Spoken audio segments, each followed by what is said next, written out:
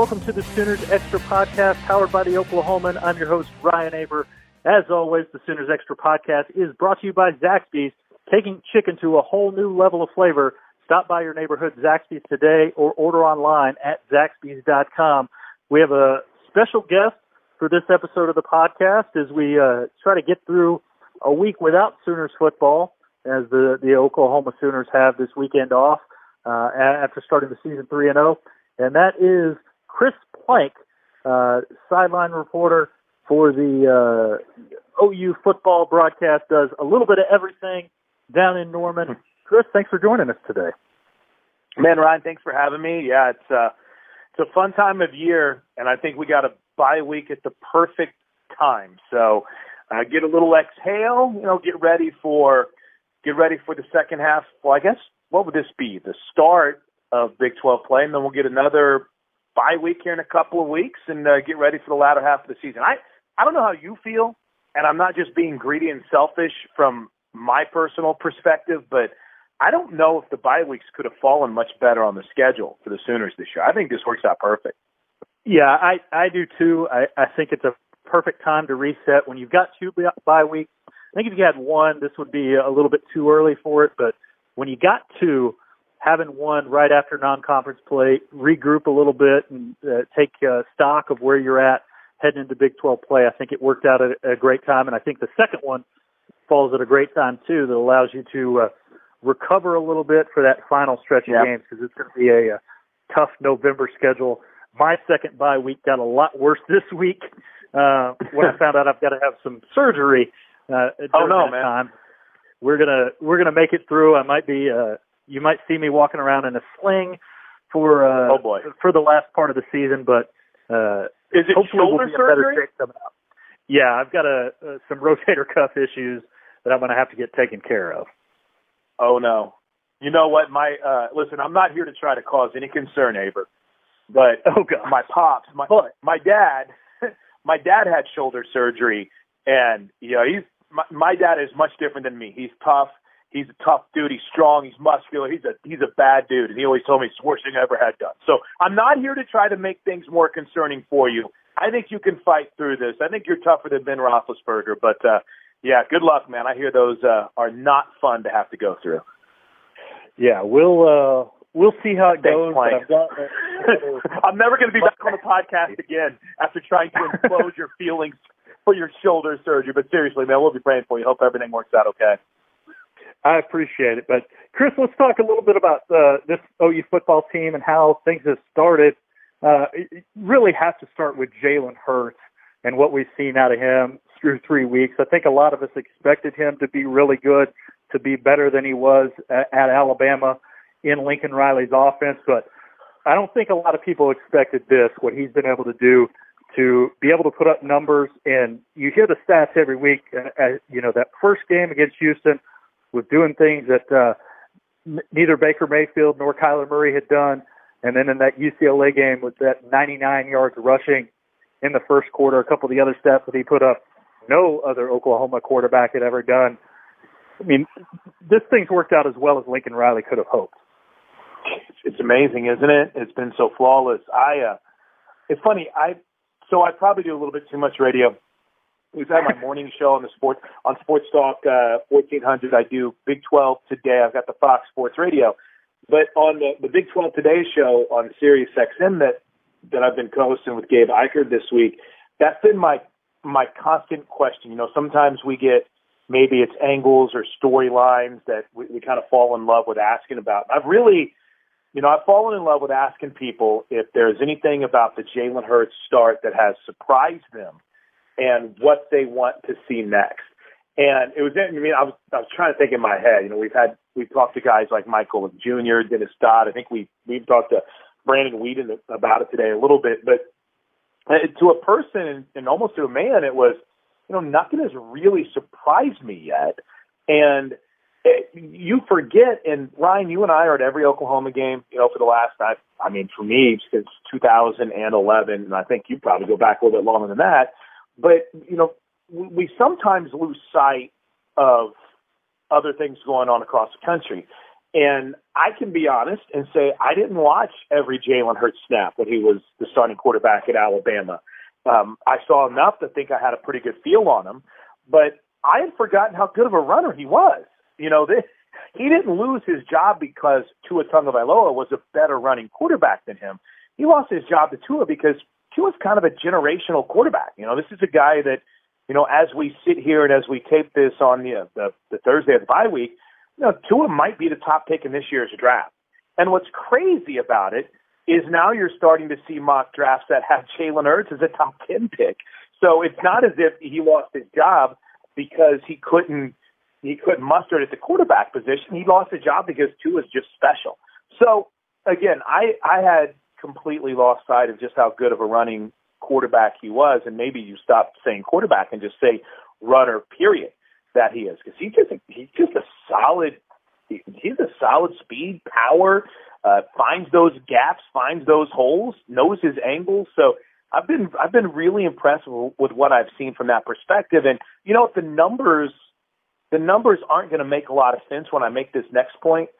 It was like 2 games and Bill Bedenbaugh with the frustration that he had over the defense. Statistically, you would look at it and you think, what is he talking about? They're averaging 7 yards and 9 yards a rush. But I still want to see more in pushing the ball down the field from him. And that's just being greedy. Listen, I know this. That's me wanting everything that I want my what is it? Have my cake and eat it too. I want more. But I think that's going to be that continued next step. And whenever I would pose that question all week long, Ryan, that was kind of it. Hey, we always knew he was a great runner, but now I want to continue to see him push it down the field. And if you have a guy like CeeDee Lamb one-on-one on the outside, throw it up there, man. Let him go make a play. He's made it so far. So that to me is what I'm most intrigued by going forward. And I'm almost in awe of how Lincoln Riley has been able to get these quarterbacks ready to where every move is seamless, from Baker to Kyler to Jalen. It's amazing how seamless these transitions have been. Yeah, I think it's easy to forget that it's not always this easy. Even going back to Baker Mayfield, his first quarterback, that offense when Lincoln Riley came obviously had a lot of work to go from what Josh Heupel had at the end, but it wasn't just a fast start for Baker Mayfield, but from Mayfield to Murray and now Murray to Hurts has been incredibly seamless. Once he got that offense in place and got it going, it's been amazing. And like I said, I hope OU fans aren't too spoiled by that and realize just how special this is that they're able to keep doing this, because every year we say, the Oklahoma offense has to drop off this year, right? Right. And at this point, it hasn't at all, which, considering the level that they've been at, is just unbelievable. And I'm glad you brought. I think you had either wrote about it or Lincoln had mentioned it. You go back and I'll never forget September 12th of 2015, and that was Oklahoma and Tennessee, and there was an offense that had struggled through the first half. We went into the fourth quarter with Oklahoma trailing Tennessee 17-3. And I can remember now, in going back and rewatching it, I don't remember if it was ABC or CBS or whomever had the game, but there were constant shots of Trevor Knight on the sideline. Constant shots. No one remembers that in that game, Baker Mayfield was 19 of 39 with 2 picks. What they remember are the 3 touchdowns late, the throw to Sterling Shepard, the fade in the corner of the end zone. My point in bringing all that up is not to, dump all over anything, but just to say it took time. It wasn't immediate with Baker whenever, that was game number 2 of the Lincoln Riley era. So to see this get established as it's been and to see it continue to be smooth, and Ryan, you're right. We better appreciate it as fans. We better enjoy it because, back-to-back Heisman Trophy winners, back-to-back top picks, and we'll see, what happens with Jalen going forward. This is an amazing trend. This is an amazing run right now. And at some point, it's going to be a sophomore quarterback, right? Who's not going to be it's draft eligible, right? Right, at some point. But as it stands right now, man, this is pretty incredible to see just how smooth things have gone with Jalen Hurts through 3 games, knowing how much of a struggle it was when you go back to the first 3 quarters of Game 2 of the Lincoln Riley era. It's amazing. Yeah, that Tennessee game is one that's going to be talked about a lot. And I know next year when they get ready to kick that series back up again, that game will certainly be brought up. But, I think a lot of people forget just how instrumental that game and sort of the turning point that game became for this offense and the way that it turned around since then. Chris, also want to ask you about the defensive side. I know there's a lot of talk about, these offenses that they played haven't been very powerful, and that's true. But obviously, D'Eriq King, I think, is going to be really, really good and put up some really big numbers there at Houston by the time this season is over. But how much improvement do you think this defense has gone through since the end of last year? It certainly looks different. It remains to be seen how much better it is, but certainly seems like there's some noticeable things that are much better about this group than that one a year ago. Well, I mean, I understand that, when I say we, I include myself in the fan base. So we're in a mindset to where you want to shut out everyone. And that's just not realistic, not just in this conference, but at all. And you're looking at a defense that is already in 2 games forced 5 turnovers, that in 3 games, has forced 5 turnovers. That, is, to me, they've created an identity. We know what this defense is about. It's about forcing turnovers. It's about getting 11 guys to the football, and they're out there having fun. It's, I don't feel like there's been a time. There's one instance where you look up, you're like, oh, busted coverage. That's it. It's happened once this year. The big complaint was, do they have the signals? There hasn't been a time that I can think of this year where I'm looking at the last minute, I see someone turning to the sidelines to try to get a call from Alex Grinch or Brian Odom or Coach Tibbs. They get it. So to me, all those factor into improvement in Chris Plank's world. And I get it. Again, some people get mad whenever a team scores that you don't think has any right scoring. But to me, the way you respond to that says everything. And every time Oklahoma has given up points, they've responded, I think, in a big way so far this year. I love and I hope fans have caught what they're doing on turnovers, where they hold their fist up on the sidelines. It's brought everyone together. I think it's a really cool thing. And I am, there's 2 things that I'm really enjoying, and one of them has been an adjustment. And I don't know what it's like for you guys in the box, but if Kenneth Murray were to come off the field, I'm racing up and down the sideline to try to figure out what happened. Where is he? Is he on the is he on the athletic trainer table? Is Doc Schnabel talking to him? Is he with Jim Hillis? What's going on here? And when that happened, I think it was against Houston.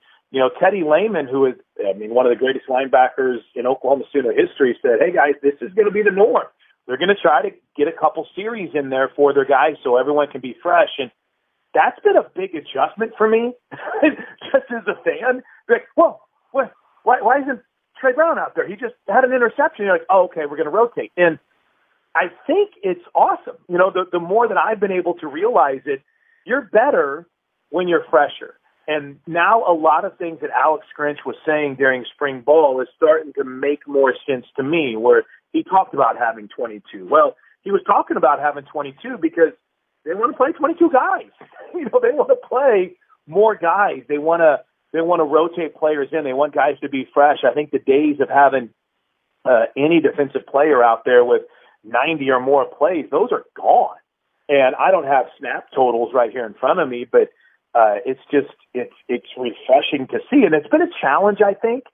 But if you go back to last week, the series that Brian Meade came in for Kenneth Murray, I think it was a 3-and-out. I think that a sack. Yeah, on that series. What's the third series of the game, if I'm not mistaken? Yeah. And so they're not just putting guys in for the sake of saying, all right, let's give this a try. These are guys that have proven themselves and that they have confidence in going out there and making plays. So that is one thing that's been really cool to see and has been adjustment for me.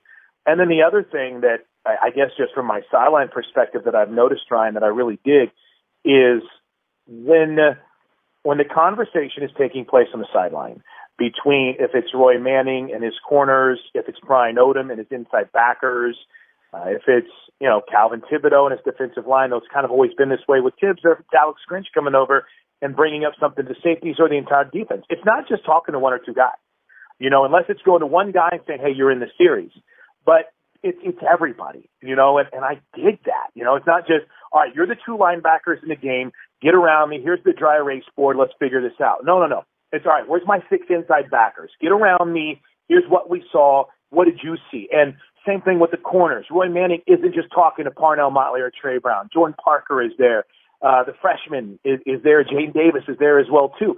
So that's been something for me that I've seen on the sidelines that has really been awesome, because it's no longer just a matter of, all right, these couple of guys who are their major players. It's everybody that's in on these conversations. And I think that's been a really cool thing to see from a coaching perspective. These guys are big on their scheme. They believe in it. They believe in their philosophy, and I think you've seen a great buy-in so far, Ryan. So a very long answer to a very short, specific question. Yeah, I think that there has been, if you don't see the improvement right now, I think you're just trying not to. I think you're somebody that is going to try to look at things from a negative perspective regardless. Yeah, and Chris Plank, always the radio professional, teasing something that he had no idea he was teasing there, as Joe Masato in Friday's Oklahoman is going to write about the defensive rotations and the way that Alex Grinch has set those up. And, you talked about it perfectly there with Kenneth Murray and Brian Meade, that's something that Sooners fans have panicked about in the past, but they've just got to get used to that. And when they do that, and there's no drop-off, as we saw with the job that Brian Meade did, as we've obviously seen with the job that Jaden Davis did, we've seen it in a lot of spots. I think it's really going to help them on the defensive line, especially. That's going to be the norm, and that's what Alex Grinch wants, and that's what Alex Grinch is getting.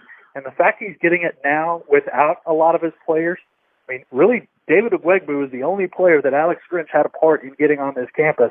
That's just going to start being more and more what Oklahoma fans are going to see what Alex Grinch wants. But we're going to take a break right there on the Sooners Extra podcast. Be sure and bookmark RedRiverRivalryRadio.com for Oklahoma Texas Week as we launch a 24-hour, 7-day-long pop-up radio station celebrating this historic rivalry. We look forward as we go live on October 5th in preparation for the October 12th showdown. I'm Ryan Aber, and this is the Sooners Extra podcast presented by Zaxby's.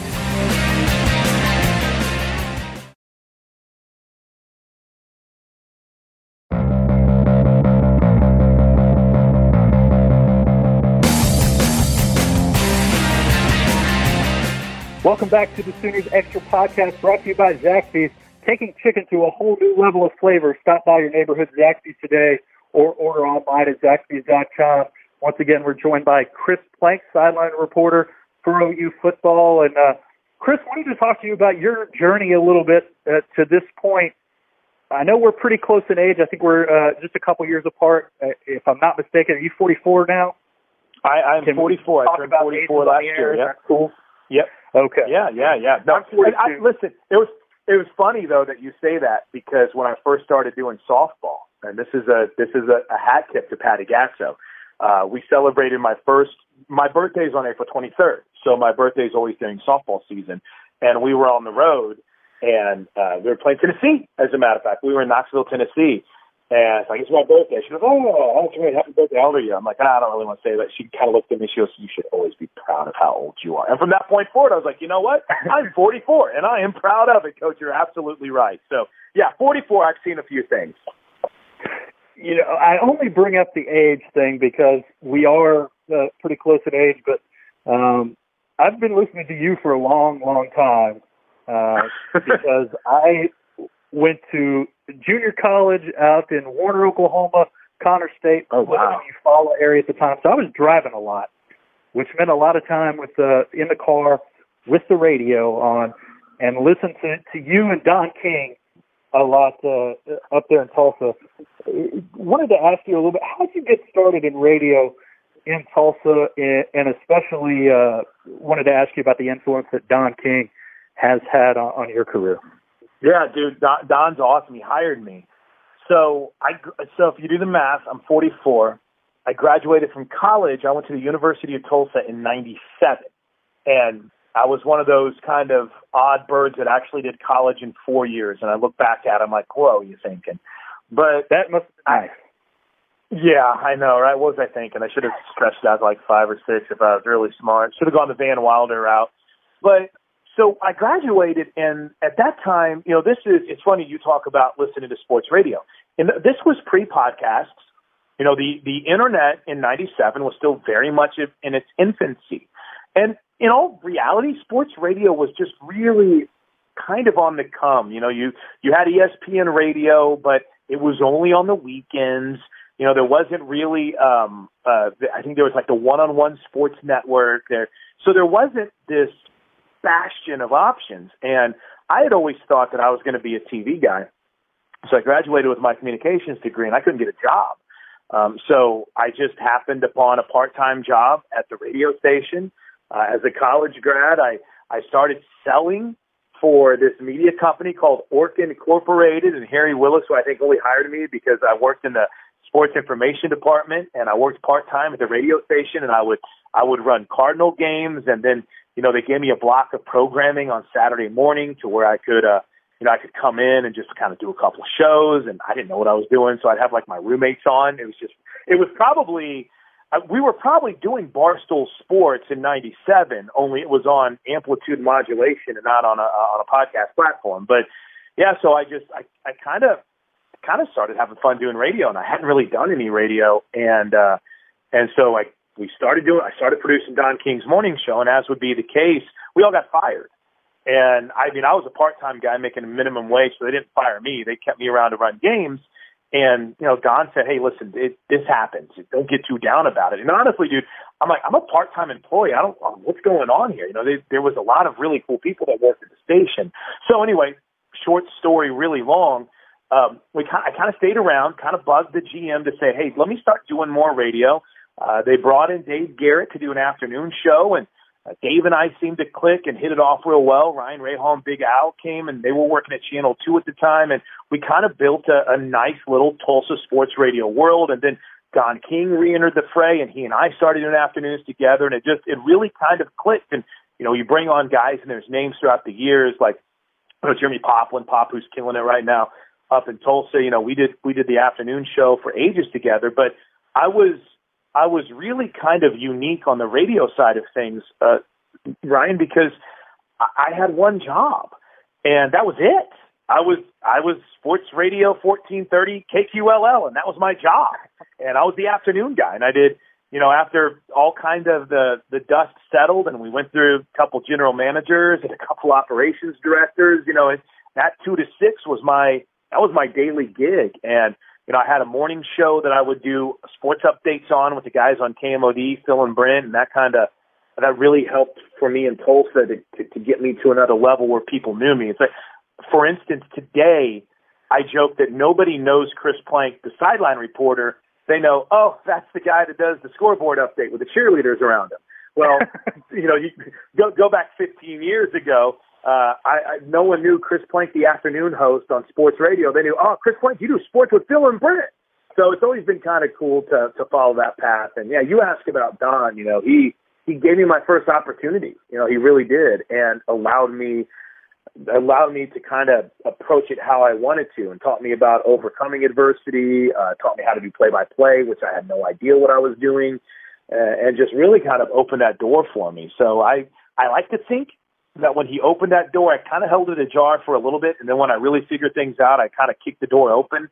But man, if it wasn't for Don King, I'd probably be just a fan who's got a Twitter feed that's thinking he knows everything and spewing hate all the time and calling into sports radio shows. So yeah, he definitely made it possible for me to talking about the Raiders. Yeah, talking about how John Gruden's sucking my will to live or something like that. So yeah, he's meant a lot to me. But that's the great thing about this business is, I could start naming people that meant a lot to me, and I'm gonna fall short, of coming up because there's a lot that hard work. Yeah, we all work hard. I don't know many people that go into their job and just kick their feet up and are like, gosh, I hope I get a break today. No, you grind. And so I did things that probably I shouldn't have done from the perspective of, working 20-hour shifts, or maybe sleeping an hour before I went in to try to run a game, or maybe even sleeping at the station. But, to me, that was all what it was going to take to get to that next level. And, thankfully it worked out. It's been a wild, fun, challenging ride to get to this point to where, things have kind of stabilized a little bit. And you mentioned it there, so I want to ask you a little bit about not only the scoreboard updates that you give in the stadium. If you're ever at an OU game, I'm sure you've seen those where Chris has the cheerleaders, like you said, around him. But has there ever been a moment, whether you're in one of those or on the radio, where you either completely lose what you're about to say or get choked up and you've got to figure out a way to navigate through that? Because that's a really I'm trying to think. Not awkward is the word. But it can be awkward, dude. It's okay. Wrong, it can be awkward. Everybody knows it. Yeah, there's been a couple situations with the scoreboard update to where, my son Will, who lives in Tulsa, he's 15. He was at a game and they had left my microphone on for just a split second afterwards.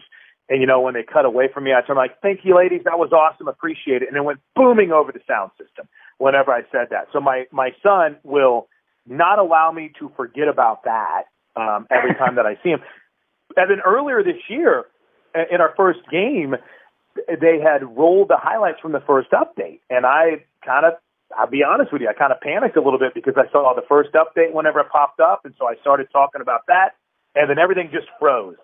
And I thought to myself, well, here we go. This is what you've been preparing your whole life for. In my mind, I was saying, okay, I'm going to have the cheerleaders run a play, and we're going to fake it, and we're going to play it out for the cameras here. But they kind of got it back to me quickly, and I was able to wrap up. So, yeah, I've been, the great thing about that scoreboard update is there's so many layers of people that put hard work into it that all I have to do is stand there. And let's see, I can't cross my arms anymore because the softball team makes fun of me. So I got to stand up straighter, and I got to make sure that I'm not crossing my arms in front of my belly and giving my scoreboard update. But there's so many layers. There's people back in Sooner Vision that have put the highlights together. There's probably an assistant that has sent me a script. And then you have the hardworking people up in the press box that are making sure it all plays out. So that's almost foolproof. But, man, I'll tell you what.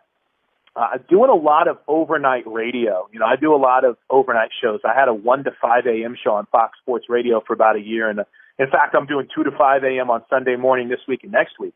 There'll be some moments during that where you'll start to make a point and then your mind just goes to mush and you realize there's no one there to bail me out. This is 3 a.m.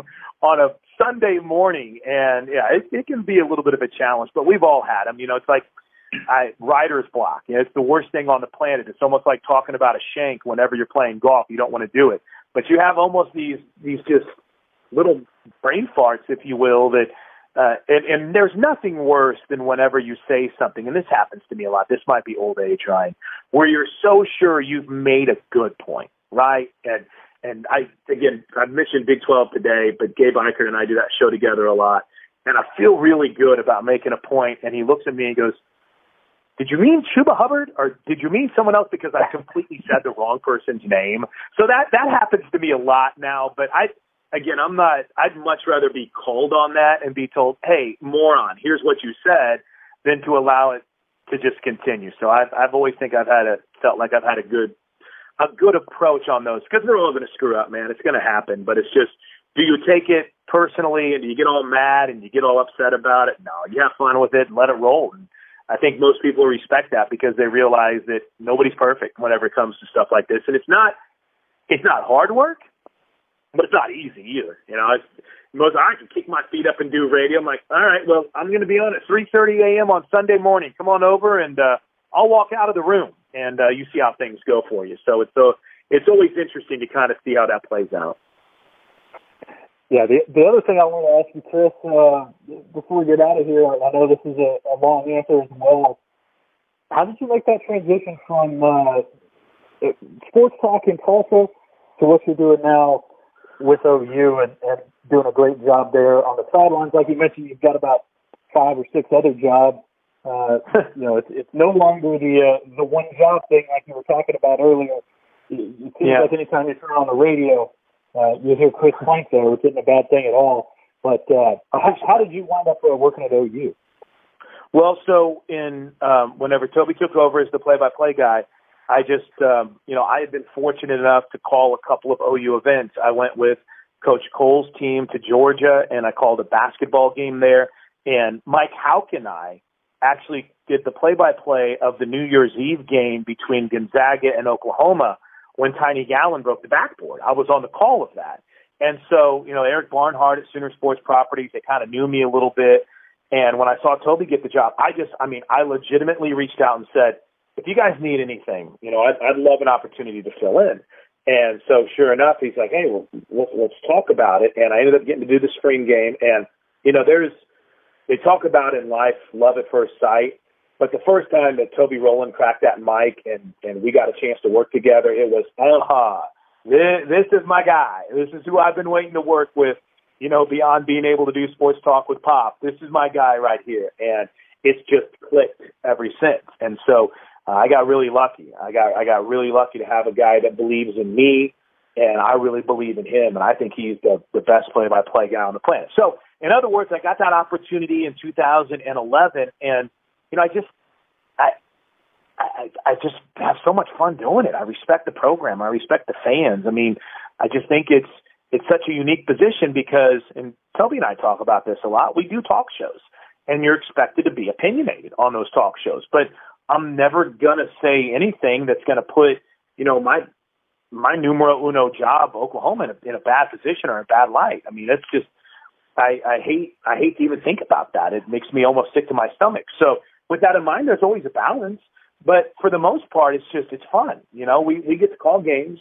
We get to, travel with the team. We get to be there.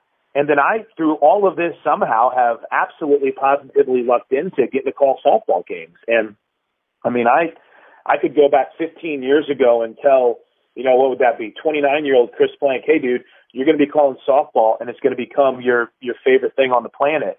And 29-year-old Chris Plank would say, okay, get out of here, old man, because it was something that was never on my radar. And I've fallen in love with not just this sport, but this program. And so, Oklahoma has given me in football and in calling softball and being blessed to call baseball games, calling Sheldon Noisy and calling names like Jonathan Gray when they were here.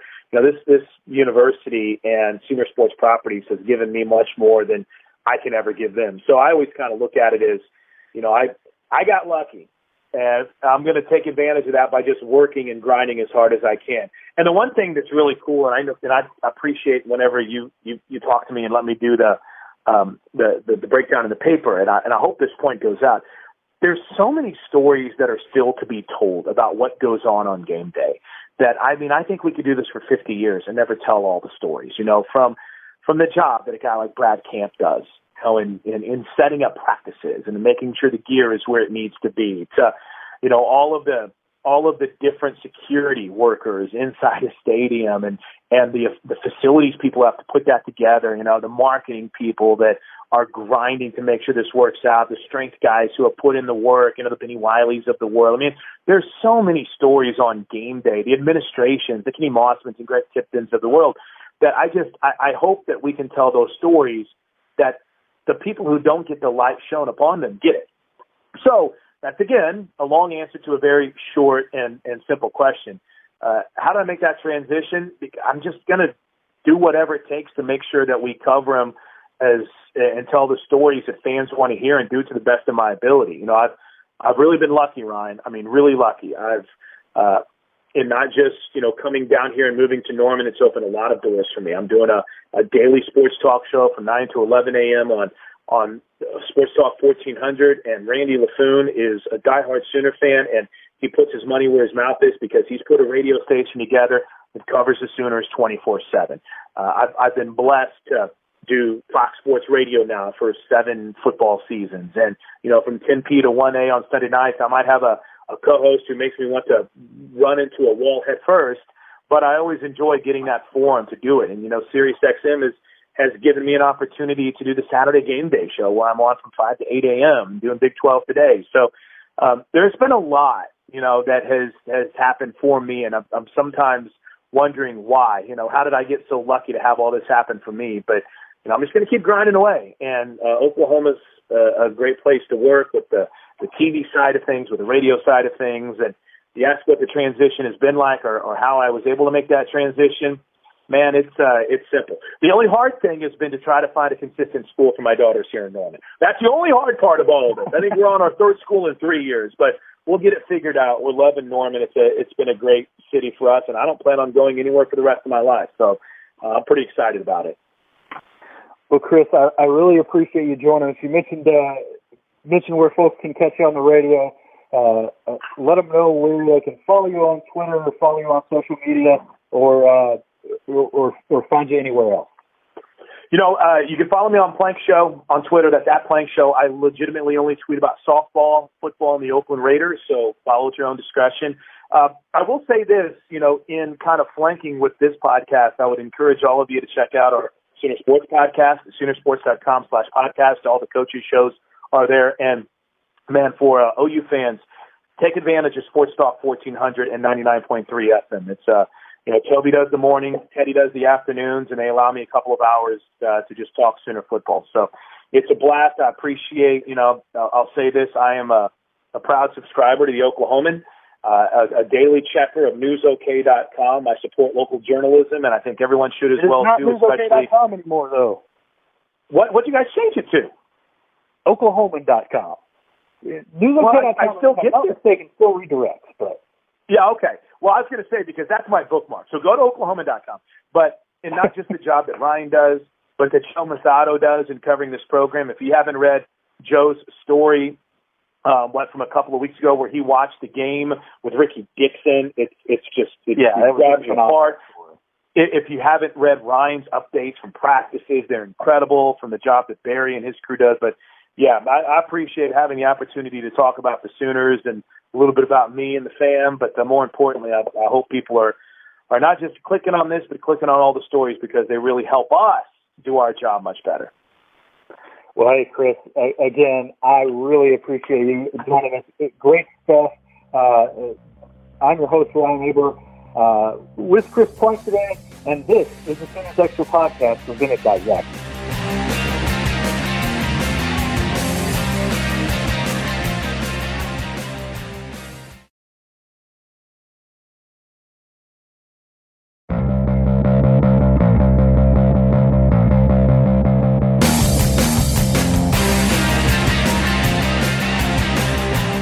Welcome back to the Sooners Extra Podcast, brought to you by Zaxby's. Taking chicken to a whole new level of flavor. Stop by your neighborhood Zaxby's today or order online at Zaxby's.com.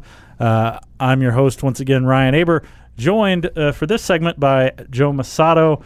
And, Joe, let's answer some mailbag questions. Let's do it. So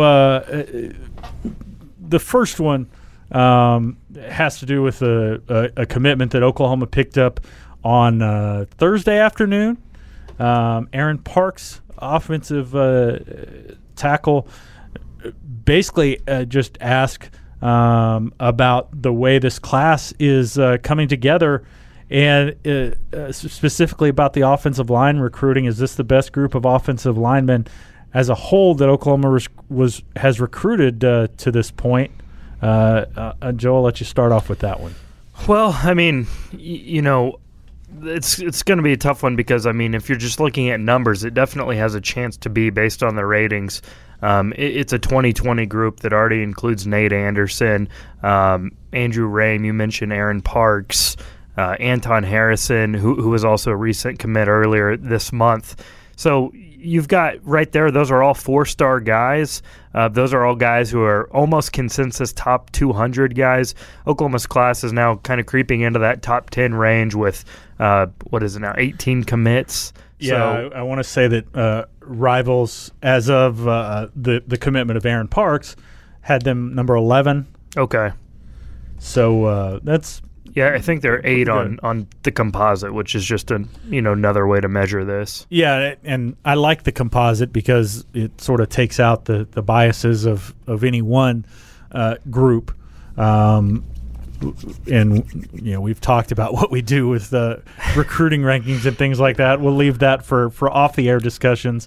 But no, I think that those are very interesting to look at, and the fact that Oklahoma is in that range, that 8 to 11 range, is not bad considering the number. This is a smaller class for them. Yeah, that's right. And I think the only thing, again, these are just numbers we're going by, but it's yet again a class that is very top-heavy as far as offensive guys. Now, I think you're going to see that even out here in the coming years as Alex Grinch develops his system. But part of it is they've been the most elite offensive program in the country, so it only makes sense that they would recruit. I mean, if you're an offensive lineman, why wouldn't you want to play for Bill Bedenbaugh?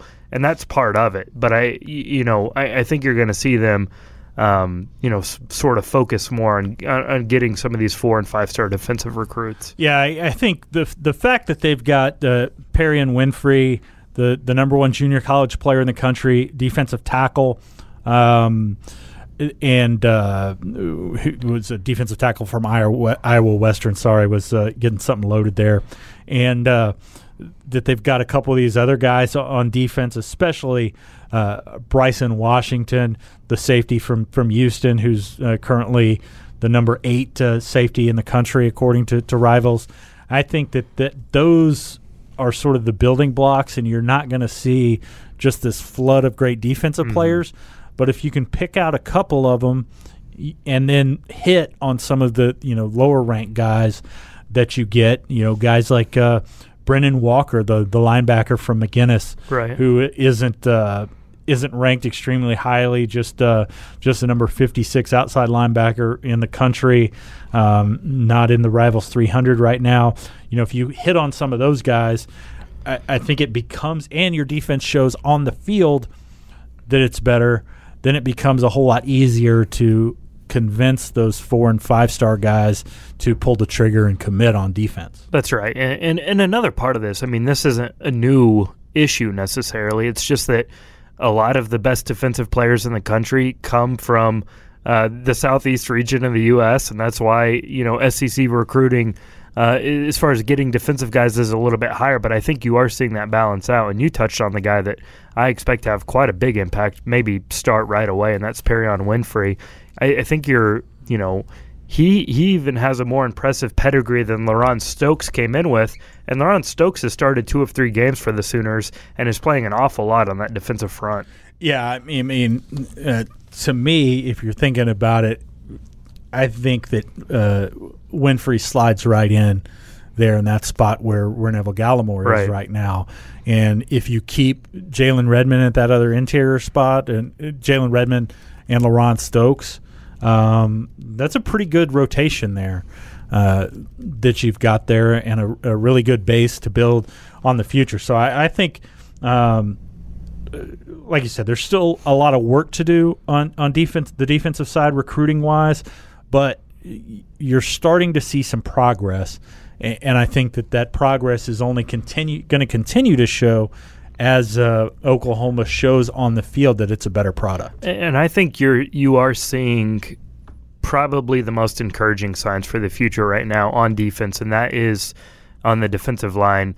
You mentioned guys like Ronnie Perkins, Jalen Redmond, Marcus Stripling. All of these guys are playing early.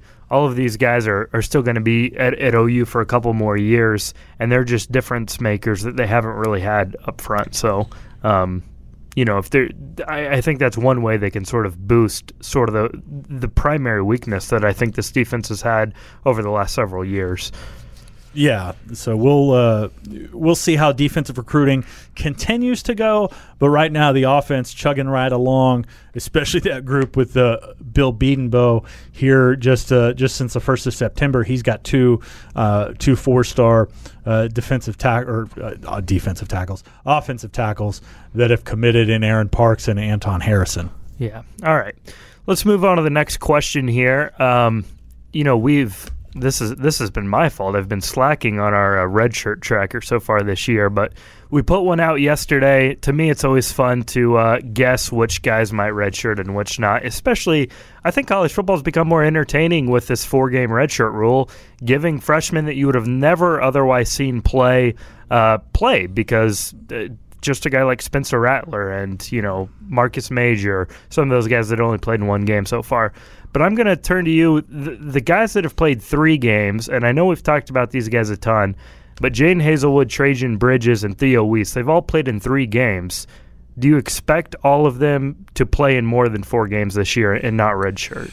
Yeah, I would expect so at this point. I mean, to me, Weiss was the guy that I sort of wondered about after the first couple of weeks, but it looks like he's likely to break that mark and play in more games. He is still the one who, if you're going to tell me, okay, one of the 7 freshmen who played in 3 games to this point, if you're going to tell me one of them is going to redshirt, pick which one it is without injury, it would be Theo Weiss to me at this point, because I think that certainly Jaden Hazelwood has proven that he's worthy of being in the rotation at receiver. Trajan Bridges has had some good moments at receiver, but he's also a big-time component on their special teams. Heck, I think he's had a tackle a game on special teams. Jaden Davis, don't even have to mention him. He's been fantastic. Yeah, the 2 Jadens are playing every game. Yeah. Austin Stogner is a guy who's been used a lot in goal line situations especially. So I think we're going to continue to see him. Marcus Stripling, I think his role is going to continue to grow a little bit as the season goes on. And I think probably the same thing from David Ogwegbu, the freshman outside linebacker. So I lean toward all of those guys not redshirting, but Theo Weiss is the one guy that I could see it happening with. I think that's right. I'm in total agreement there. I think Weiss is the best chance out of those 2 redshirt. The next guy probably would be David Ogwegbu. I went back and watched some of, tried to track snaps through that UCLA game, and he had some pretty big plays, but they're deeper than we even expected at linebacker. He could get pushed out of that rotation, or you could also look at it and say, hey, he's already played in 3 games. He's only going to get better. Yeah, it'll be interesting to see there. I mean, you've got to have the continued growth out of John Michael Terry and Nick Benito. That's right. At that spot, and heck, Benito had a really big moment last week. So you would anticipate that happening, and maybe if that happens, then it becomes easier to redshirt David Ogwegbu. And I just want to say Ogwegbu as much as possible.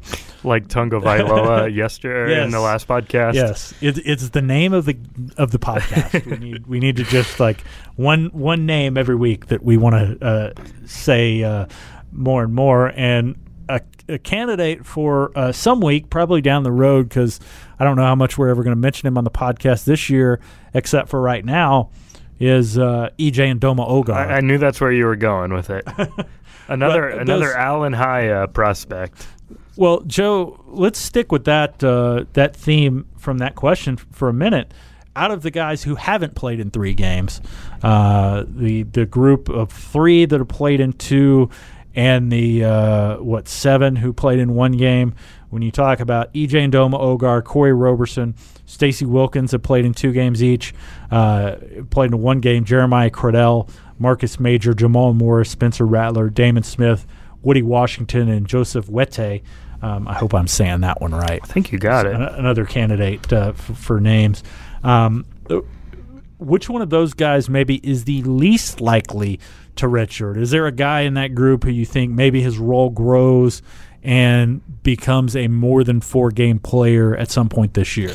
I think it could be Jeremiah Cradell. He's only played in 1 game, but that's just he's a versatile safety. He can also play the nickel spot, and those are positions that if you have to point to a weakness right now with that defense, I don't think they've gotten the safety play they quite desire. Buki's been solid at nickel, I think. Maybe regressed a tad in that UCLA game. But Credell's a guy who came in. If you remember the video on Twitter on signing day when Lincoln Riley just went berserk, that was for the signing of Jeremiah Credell. I think he's from Mater Dei in California. He's a guy that they were high on throughout fall camp. We heard about him a lot, and he might be able to play some more. Yeah, that's the one that I had circled out of that group just because of, like you said, where that position stands and also where they think that Jeremiah Credell could get to relatively quickly. So I think that the combination of factors there makes him likely. I think there could be a chance that Woody Washington could wind up being needed. I think it would take some injuries back there probably at cornerback for them to fall into that. Like, I don't think it's going to be Jamal Morris. I doubt it's going to be Spencer Rattler. And I wouldn't think it'd be Wete for sure. Marcus Major, if they stay okay at running back and don't have a couple of injuries there, I think he's likely to redshirt in that group. So Credell is the one, I think, for the lack of depth at safety. And I think he's much more likely to play than Jamal Morris, who I think maybe isn't exactly the most natural fit for what Alex Grinch likes to do defensively. Yeah, and then for those guys who have played in 2 games, you mentioned Ndoma Ogar and also another offensive lineman, Stacey Wilkins. Then you have a defensive lineman, Corey Roberson. I would expect all 3 of those to redshirt, but again, that's a depth issue. If they need them, they'll play. Yeah, I think certainly they would like to redshirt Ndoma Ogar and Wilkins.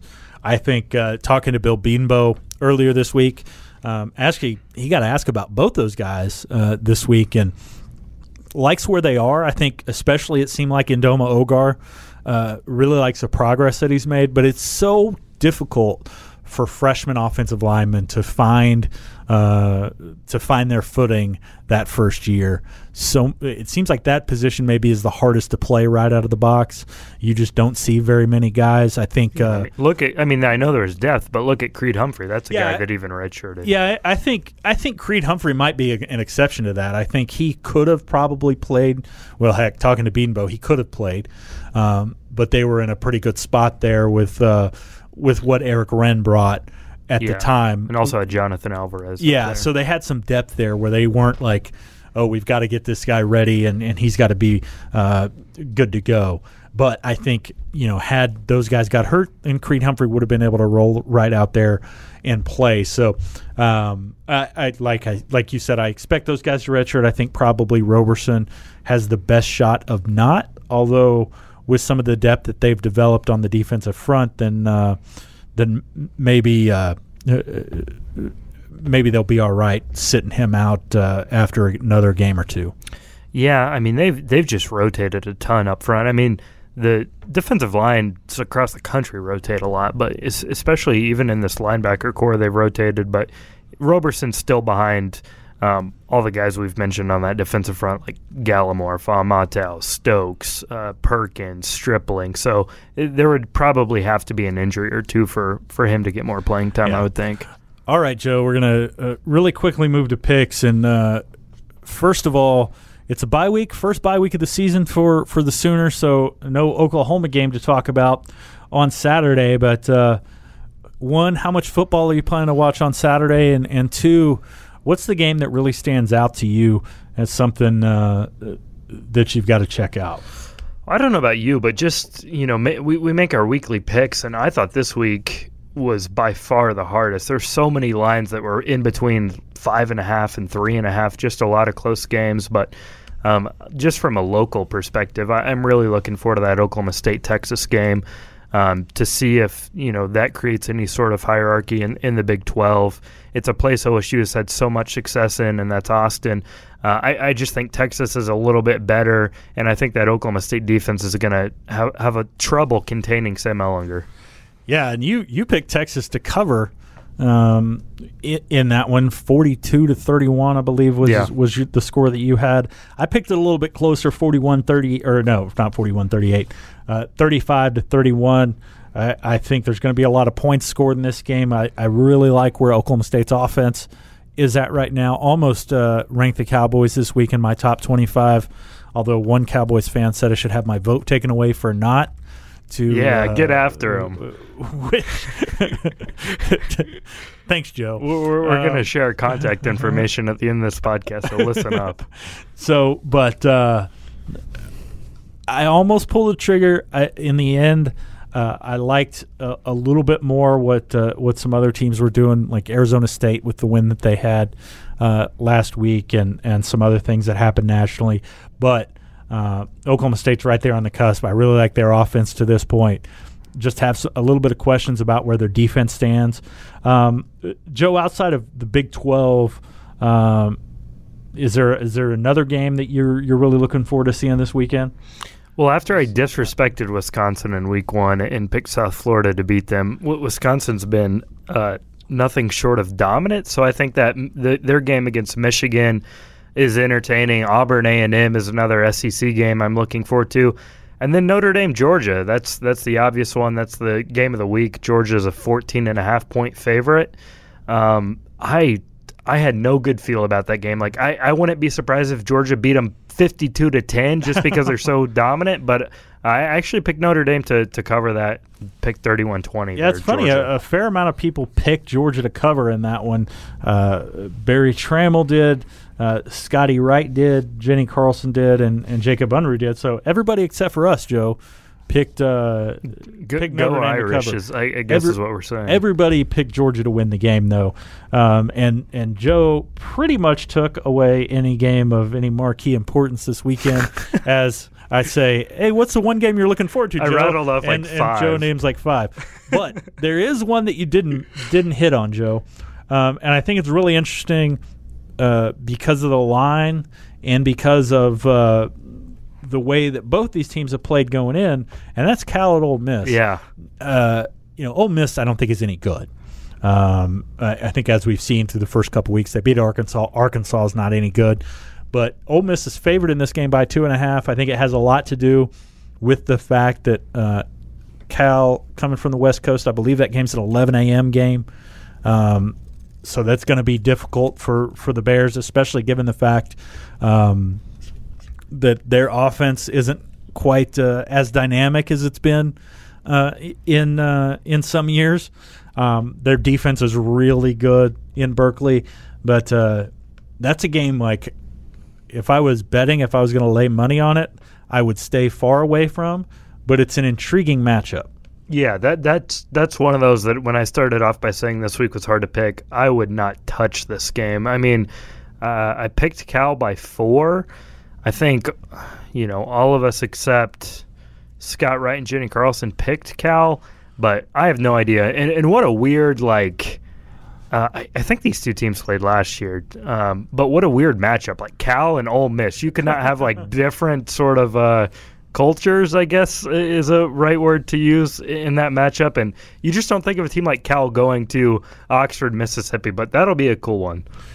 Yeah, they did not play last year. I think they might have played a couple years ago. Okay. Because last year Ole Miss played Texas Tech as their sort of marquee non-conference game. Did I say Ole Miss played Texas Tech? That's what I meant. But it was 2017 when the Rebels made their visit to Cal. The Bears won that one 27-16.